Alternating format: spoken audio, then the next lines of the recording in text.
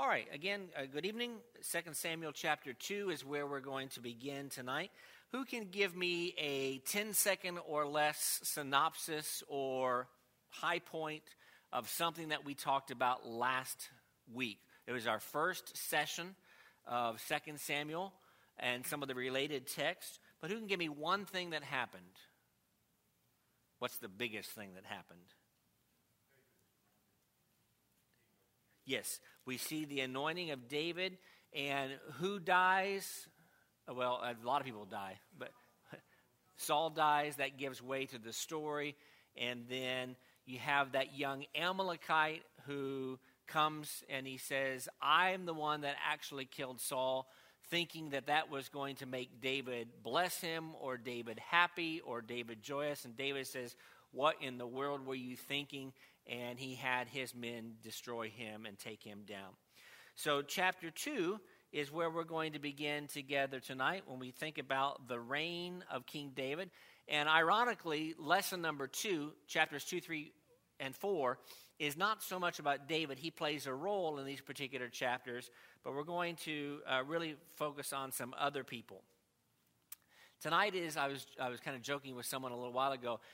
As I was preparing for tonight and reviewing for tonight, I had to keep going back and forth one page to the next page because my Ishbosheths, my Abners, my Joabs, and my Asahels get a little confusing sometimes, right? Who was the good guy? Who was the bad guy? No, he's not a good guy. He's a bad guy. No, he's not a bad guy. He's a good guy. And getting them all, we're going to try to make some sense of that tonight. And so if you're confused, don't feel bad because it makes me feel good that you were a little confused as well in studying for this. All right. What is David's first step in chapter 2, just in the first couple of verses that we can learn from? He goes to God and says, what shall I do? It happened after this, after the song where he does those 3 different kind of sub-chapters of lamenting, that it happened after this, he inquired of the Lord, saying, shall I go up to any of the cities of Judah? What do we learn about that? And this is our first slow-pitch softball, just to get us started tonight. What does that teach us? Always seek God's will. Always. When we are uncertain about the future, seek His will. When we are uncertain about how to respond to something that's just happened in the past, seek His will. Go to Him in prayer. Go to His word. Always seek God's will. I like the way that Jonathan phrased that. Anything else? I think that's the big point we're getting here. Okay. Let's go down to about, verse 4. Let's read very quickly here, verses 4 through 7. The men of Judah came, and there they anointed David king over the house of Judah. There's a series of about 3 major anointings or sub-anointings that end up happening to David. They told David, said, the men of Jabesh Gilead were the ones who buried Saul. Before we go any further, how's that going to make David feel? He's probably going to respond favorably to that because if he is not going to raise his hand against the Lord's anointed, parentheses, Saul, anybody that honors Saul is going to get David's attention. And so in verse 5, David sent messengers to the men of Jabesh Gilead and says, you are blessed of the Lord, for you have shown this kindness to your Lord, to Saul, and have buried him. Now may the Lord show kindness and truth to you.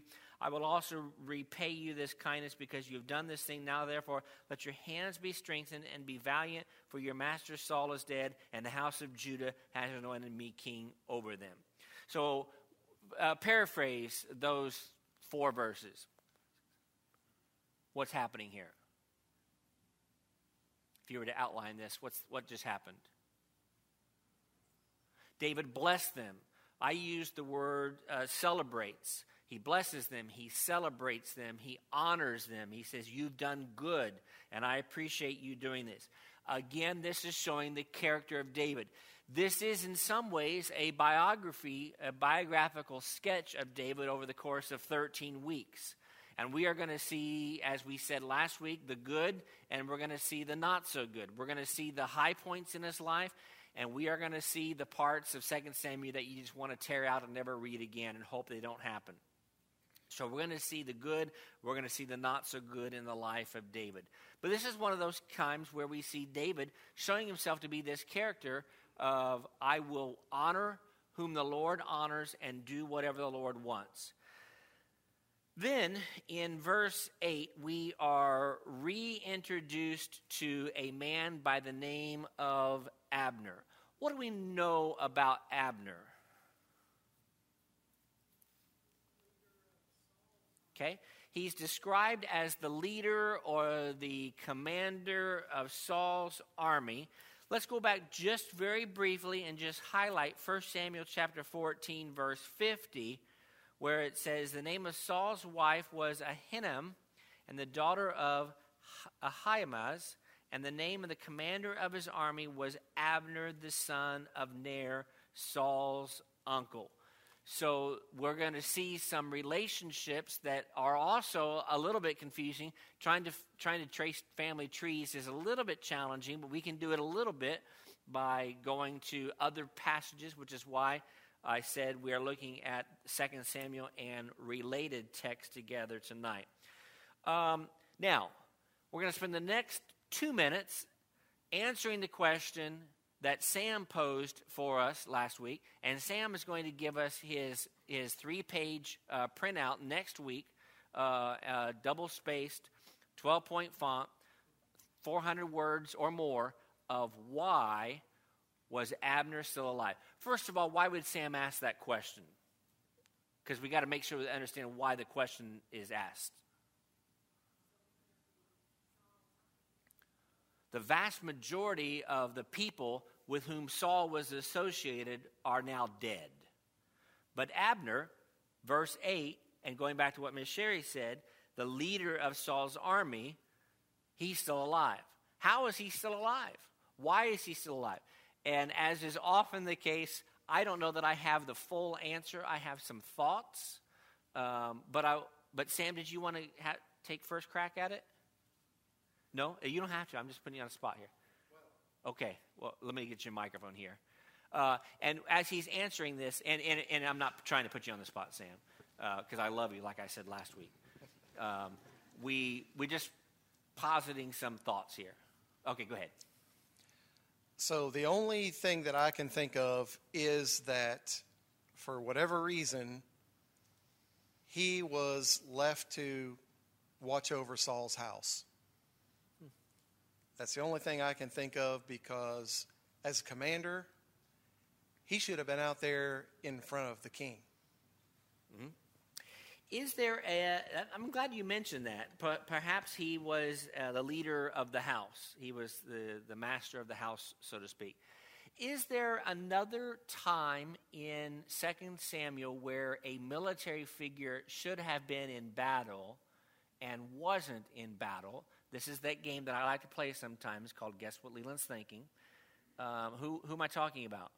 I'm talking about David, right? When you get into chapters 11 and 12, David was back home, which put him in a position to see Bathsheba, and then that leads to all the things that happen in 11, 12, and following. So, yeah, I think that's a really good point that Sam makes, and I think that's a very potential answer to the question. It tells me that not all of Saul's people were annihilated, either because they were taking care of his house, or they escaped, or whatever the case may be. The vast majority, Brother Bruce here, the vast majority certainly were, as we read in 1 Samuel chapter 31, in the very ugly demise of Saul and his armor bearer and everybody else associated with it. Brother Bruce. If we go over to 1 Chronicles 8, and I believe it's verse 33, it kind of infers that he may have been Saul's uncle as well. Okay. And so he may have had some, with the fierceness family of the ties. battle, he may have had some amenities that the other soldiers didn't have. Okay, good. Sometimes, Brother Mitch here in the middle, you can go, however you want to do it. Michael, we're going to give you a workout tonight. That's a very good point. Sometimes family ties help. Sometimes they hurt, right? Just kind of building off what Brother Sam said, I think you could also see maybe, just historically, with a king, you protect the lineage to an extent, right? So you protect the lineage, and from what we know of 1 Samuel, Saul was very worried about his lineage and about it not passing to David.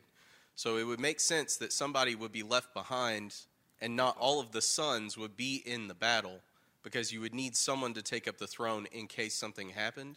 And I think it would also make sense that you would leave an experienced advisor, as it would be with the general, to make sure that everything went smoothly, because Saul knew that it wasn't going to go well. I mean, he had a lot of warning that it wasn't going to go well, so he may have made a little planning with that as well. Very good. Excellent thoughts. Excellent thoughts. Because there's another person who we haven't talked about tonight, although I mentioned him once, who's also still alive, and you could ask the same question, and that's about who? Yeah, again, going back to Phil's comment 2 weeks ago, try to say Ishbosheth 3 times in a row very quickly. But yeah, Ishbosheth. Why is he still there? Mitch and Sam and Bruce may all have something to be on this. Kind of like in 21st century United States, the president and the vice president can be in the same place at the same time, but they're not in the same car traditionally or the same airplane at the same time. David Bunning and I are not in the same car at the same time.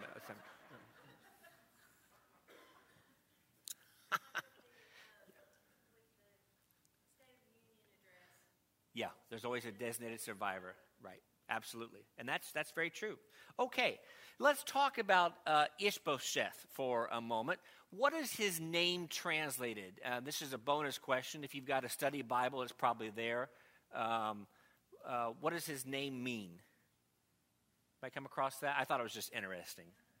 Man of shame, a shameful man. Now, how would you like your name to be, shameful man?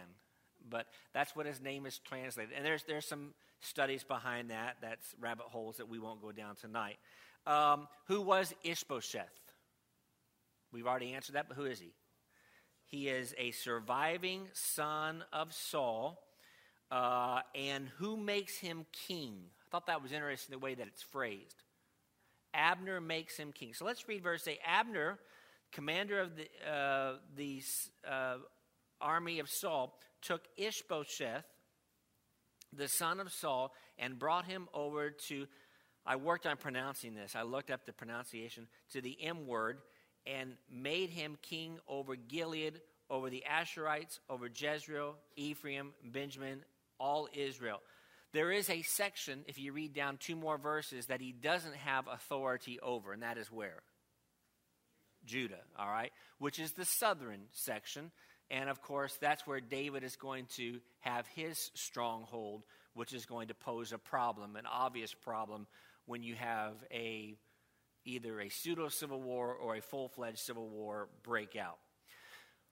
What happens at the pool of Gibeon? Without reading ahead, there are places in 2 Samuel, and I was talking about this with a brother just an hour or so ago. 2 Samuel is one of those books that on the surface you're like, I don't know what's going on here, but then the more you read, the more it's like, this is really fascinating stuff. And not always fascinating good, it's fascinating ugly sometimes. We have some ugly stuff happening tonight. It's the kind of stuff that little kids love reading about and hearing about in their Bible class, especially little boys. 10-year-old boys love hearing this kind of stuff. But what happens at the pool of Gibeon? Someone give me a 20-second synopsis of that, or 10 seconds. The opposing generals have a showdown. Yeah. So you line how many? So 12 on each side, right? Yeah, so you have 24 generals or 24 commanders or 24 military leaders. And they have this like wrestling match, except it was a wrestling match that involved weapons. And what ends up happening? I mean, it's not humorous, but it is disturbingly bizarre that they all kill each other. And so it's like a tie. All right, we got 12 kills over here and 12 kills over here. It's a tie. What are we going to do about that? So you have 24 sword bearers, and then what happens after that ends up transpiring? Immediately after that. Yeah. Yeah, you have a major fight that breaks out. So you have a battle that ensued. Let's go back and read just a couple of those verses here. It's called the field of sharp swords.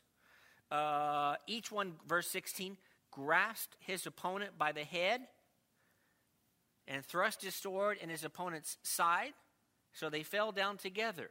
Now, I don't know exactly how all this happened. I don't know if it was like orchestrated. It was pandemonium, I would think. And I talk about those moments that you wish were on tape. Maybe you don't want to see this on tape. But there's a part of me that I don't want to hit the play button and watch this. I got to admit, transpiring. And so there was a very fierce battle that day, and Abner, the men of Israel, were beaten before the servants of David. Lessons from this. And I'm not sure there are lessons from this. There probably are. One, don't go to a sword fight, I guess. Thoughts before we progress further into the last section of chapter 2, because we're going to deal with the last 10 verses here in just a second. Brother Bruce, got something here? And I'll go ahead and pull up our next screen here, because we're going to talk about the discussion between Abner and Asahel. Go ahead, Brother Bruce. Well, Abner had openly defied God. Yes, he had. David was the king to be appointed over Israel, and he acted on his own. He did what he thought was right in his own eyes, and it resulted in this pathetic display where he said, let the men rise and play, killing each other, and then he was embarrassed. He was ashamed at his defeat by David. Mm-hmm. Israel was defeated by Judah. Very good. And that open defilement against God, God's plan, God's anointed, is seen also in the story of the kings, in the most infamous leader of northern kings that starts with a J, who did a similar kind of thing. What was his name? Jeroboam. Remember that Jeroboam the first, it's almost always saying, like in the days of Jeroboam, parentheses, as in the evil of Jeroboam, parentheses. So that same kind of thing happens with Jeroboam when he rises up, and we have him and Rehoboam going at it later in our account when we get to that. Well, we won't get to that, but when someone gets to that. Okay, let's talk about Abner and Asahel. Who is Asahel?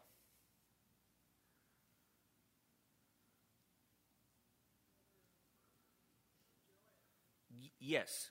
So there is a family relationship here. Note that he is a nephew of David. We won't take the time to read 1 Chronicles, but this is where 1 Chronicles, especially the second section of 1 Chronicles, becomes more important in our study next week and the week after.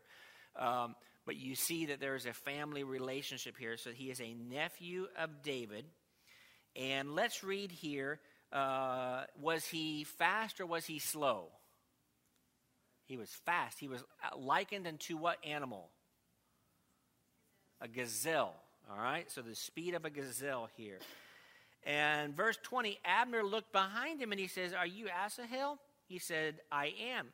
Abner said, "Turn aside to your right hand or to your left and lay hold on one of the young men and take his armor for yourself." What's he saying there, by the way?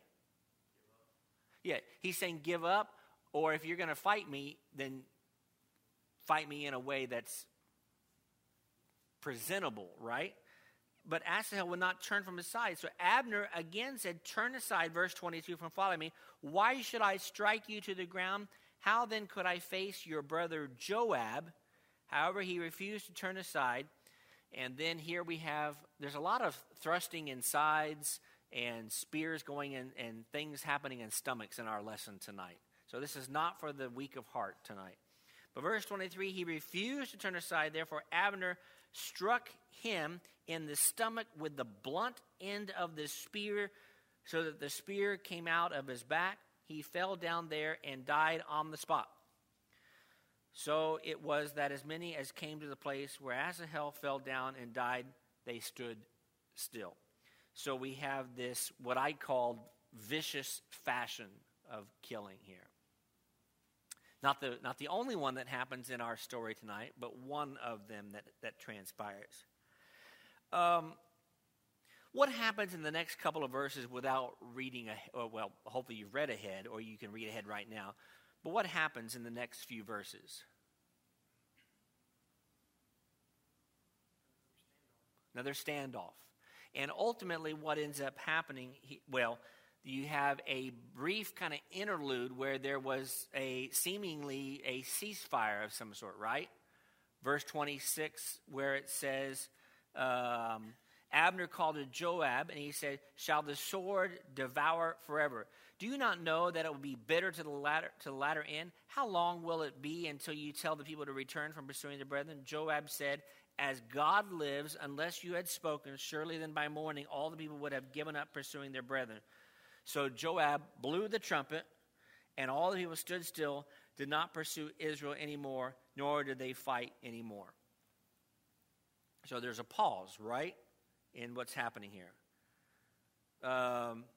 But like Sam pointed out, it's not a final ceasefire or a final pause. The fighting ends up continuing between these two divisions, these two parties, and then at the end of the chapter, or near the end of the chapter, and beginning of the next chapter, this is one of those interesting chapter breaks, by the way, in biblical lineups, right? Sometimes we look at this and say, why is this happening?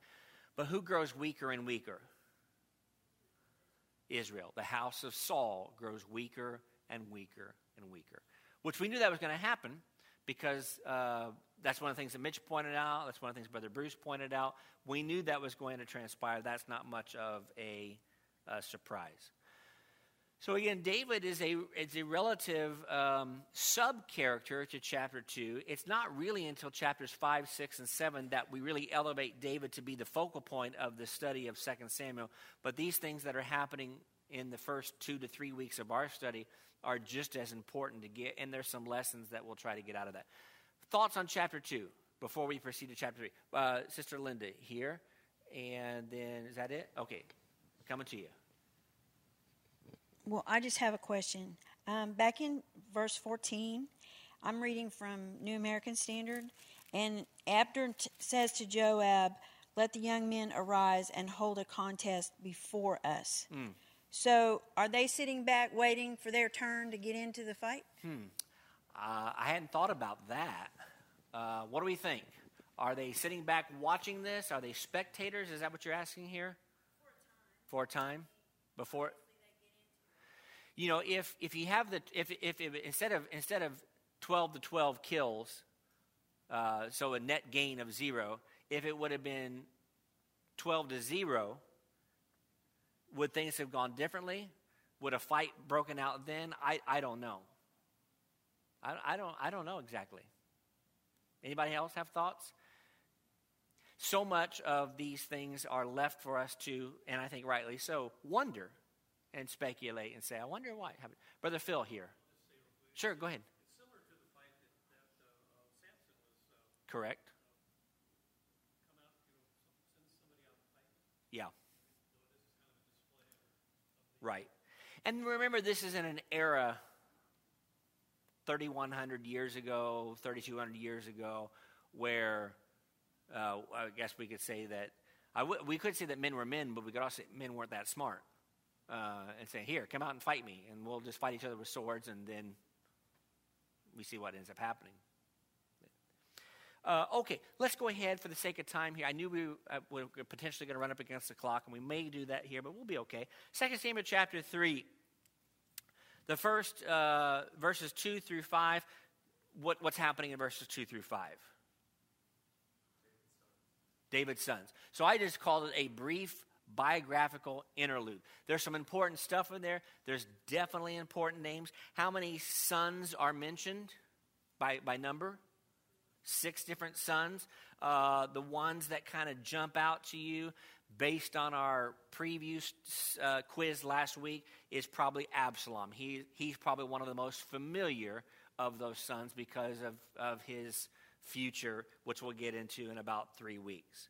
But let's go ahead. I'm not trying to skip over that, but I'm going to try to skip over that so that we can get to some other stuff here.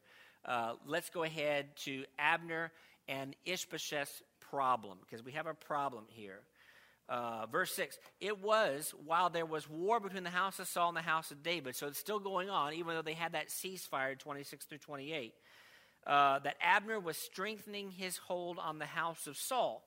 Saul had a concubine whose name was Rizpah, the daughter of Ahiah. So Ishbosheth said to Abner, "Why have you gone into my father's concubine?" Abner became very angry at the words of Ishbosheth and said, "Am I a dog's head that belongs to Judah?" What does that mean? Put that in 21st century English. Am I a dog's head that belongs to Judah? What's he asking?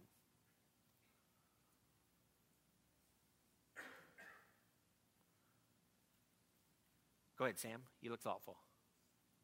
He's basically saying, do I mean absolutely zero to you? Right.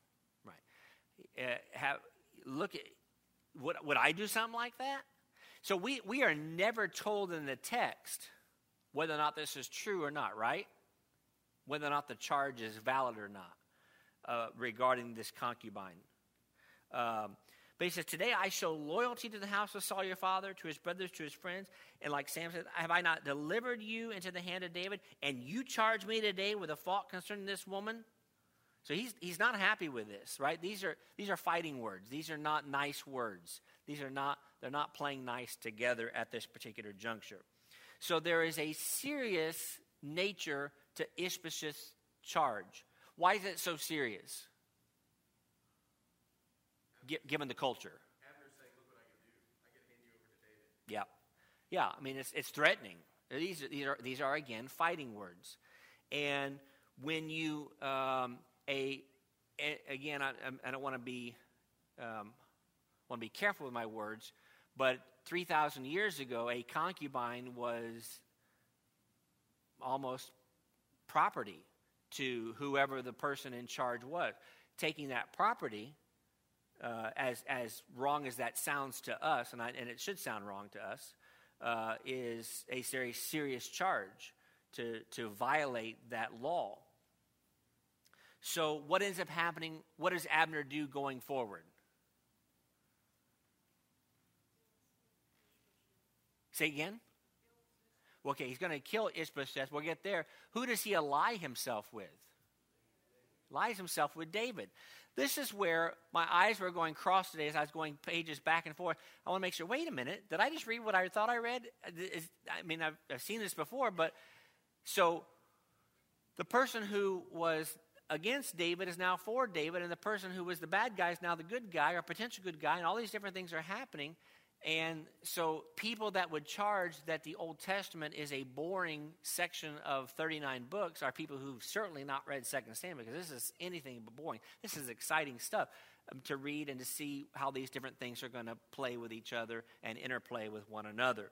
So Abner allies himself with David going forward, and Abner and David even go so far as to draw up basically some sort of a covenant, do they not? Look at verse 12 of chapter 3. Abner sent messengers to David. "Whose is the land? Make your covenant with me, and indeed my hand shall be with you." David said, "Good, I will make a covenant with you. But one thing I require of you is" what? What does he want? He wants Michal, right? Who's Michal? Right, so it's a female. That's the first thing that catches our attention. Not spelled Michael in a traditional Michael way, right? But so now we've got the return of Michal. We were introduced to her back in 1 Samuel chapter 18 a long time ago, back when Mitch was teaching about 6 weeks ago when we were introduced to him. Let's go ahead and read a little bit further here down into verses 17 through roughly verse 30. We're not going to read all those verses here. But talk to me about what happens now with Joab and Abner. What happens next?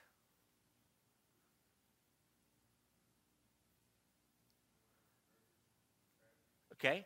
And before that happens, did Joab know about Abner initially, about Abner and David?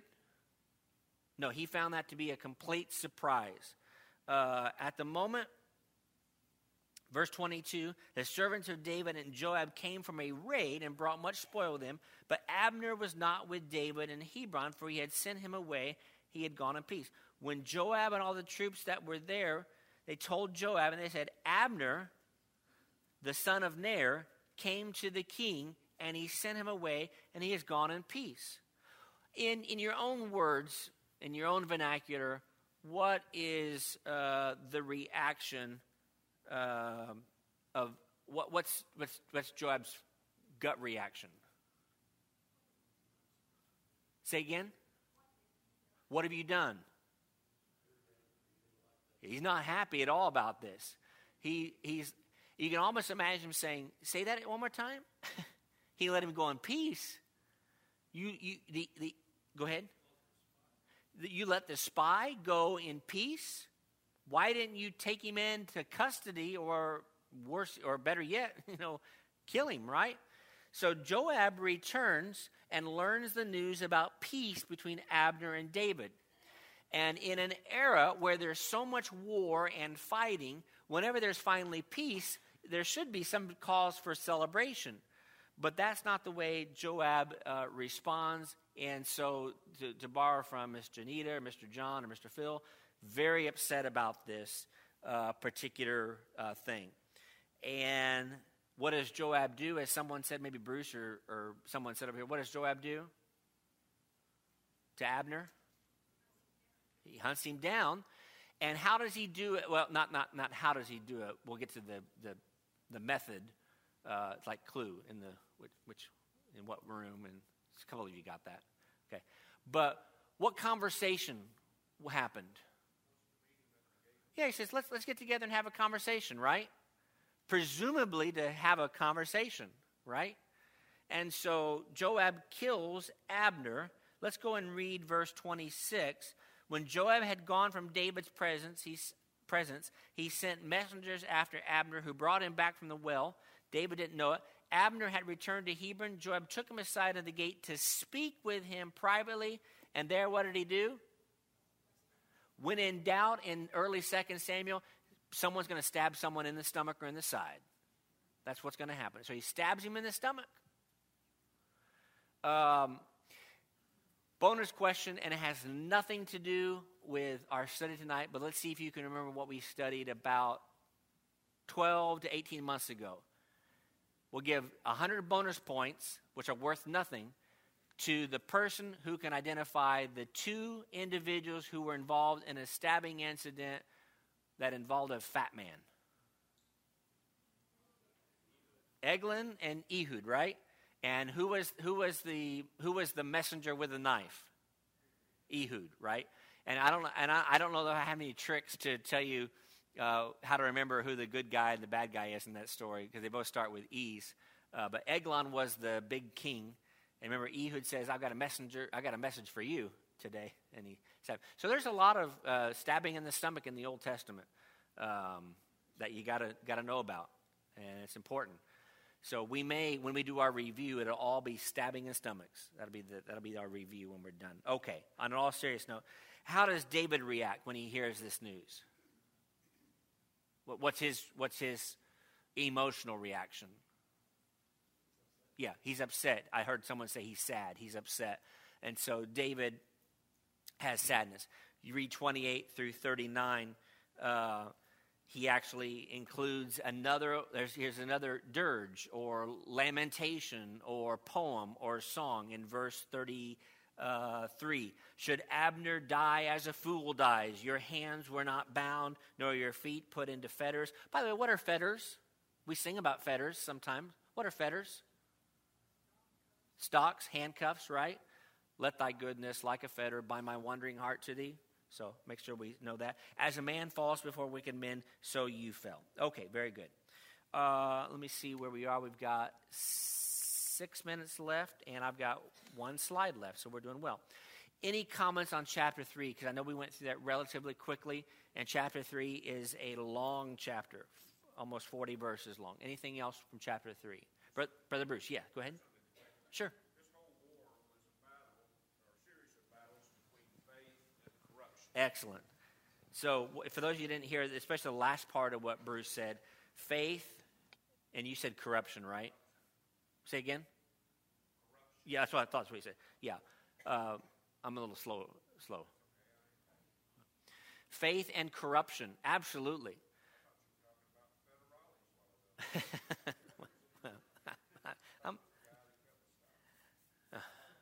All right. I'm going to take your talking privileges away again. Absolutely. Faith and corruption. There's a dependence on God, doing what God wants you to do. And it really goes back to the very beginning of where we started, what Jonathan Reeves said at the beginning. Do what the Lord wants you to do, and always seek what the Lord wants you to do. That's how David started us out in chapter 2, in verse 1, and that's where we're going to kind of wrap up here in the next 3 or 4 minutes. Okay? Anything else on chapter 3 before we get to chapter 4? Yes, Brother Sam. Microphone's on the way, and then we'll talk about what happens in 4, which is a brief chapter, so we'll be able to accomplish that. You know, if you think about it from the standpoint of men and kingdoms and power, you would almost say, hey, I can understand Joab trying to take out the leader of the enemy if it was because he was thinking about, well, look, it's God's will that David is king, so maybe by taking out the leader of the enemy, I'm helping God's will. But it wasn't, that wasn't the reason. It was purely revenge. And so there was, and David, in his reaction, he even talks about that, you know, there's no place for that. Absolutely. I am free of the blood of this man. I am glad you brought that up. I forgot to mention one of the points that I had here was verse 27, part B, where it gives, because I skipped over it. So he died for the blood of Asahel, his brother. So this, like Sam says, and said it very well, this is revenge. This is a vengeance that he had, a real sense of, I'm going to get you for this. Okay, let's do chapter 4 in the course of about 3 or 2 minutes here. Who dies in chapter 4? Ishbosheth. When Saul's son heard that Abner had died in Hebron, he lost heart, and all Israel was troubled. So Ishbosheth, I said, was distraught. Saul's son had 2 men who were captains of troops. The name of one was Bana, and the name of the other was Rechab. The sons of Rimmon. The son, dropped down to verse 5. The sons of Rimmon, Rechab, and Bana, set, and your pronunciations are better than mine, I'm sure, set out and came at about the heat of the day to the house of Ishbosheth, who was lying on his bed at noon. They came there all the way into the house as though to get wheat, and they stabbed him in the stomach. And they escaped. For when they came into the house, he was lying on his bed in the bedroom. They struck him, they killed him, and then what do? They beheaded him. So Ishbosheth is killed. Note, if you would, David's reaction. What is David's reaction here in the last 3 or 4 verses? Right. They hadn't heard about what he had done to the previous people and thought that this was a good thing. Right. So apparently they hadn't read chapter 1, right? So in verse 12, David commanded his young men. They executed them, the 2 men that we just talked about, cut off their hands and feet, didn't stab them in the stomach, hanged them by the pool in Hebron, took the head of Ishbosheth and buried it in the tomb of Abner in Hebron. What is this? Here we end with basically where we began. What does this teach us about David? He is proving himself to be an honorable. He's a character. He has character and strong feelings about anyone related to the Lord's anointed. And he says, you know, Ishbosheth may not be the best guy in the world. Saul may not have been the best guy in the world. But who am I to raise my hand against them and to say something or to do something that would be harmful to them? I have no right to do that. And so at this point, we would give David flying colors and say he's doing very well. As the story progresses, though, if you haven't read 2 Samuel in a couple of years and you've forgotten what ends up happening, things don't work out real well. Even though one of our key verses is from the book of Acts, David is a what? Man after God's own heart. And that's in spite of his failures and in spite of his mistakes. Which, well, I'll leave you then with this, something that I'll mention almost every time we study an Old Testament character like David or like Samson or Jephthah or others that we've studied. Fortunately, God looks at our entire life and with his grace forgives us if we're penitent and is willing to call us his children and call us home. And that's good. I'm glad that he doesn't take my weakest moment and say, there you go. I'm going to grade you just on your weakest 3 days of your life. That's not the way he does that. Not to say that we can just throw caution to the wind. That's not what I'm suggesting. And I think we all understand that. Final thoughts in our last, Brother Bruce here. Sure. And then Brother Bill. So go ahead, Michael. Bill's up here too. Bill Bain.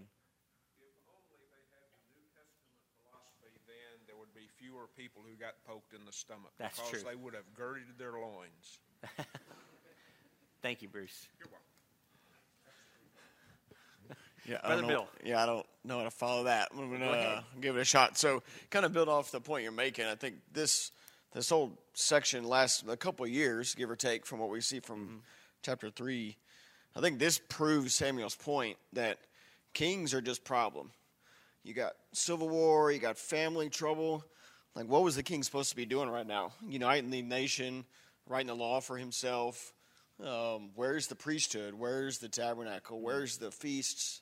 It's all civil war and drama. And that's not specifically called out in Samuel's warnings, but I think it's tied to what Mitch introduced us to in the king. Like God said, look, you're going to have problems the whole way. So that's a great segue into the next 2 weeks. Where is the ark? We've got more issues to kind of figure out, right? Okay. Thank you, Bill. Thank you, Bruce. Thank you, everyone else. We'll go ahead and stop there.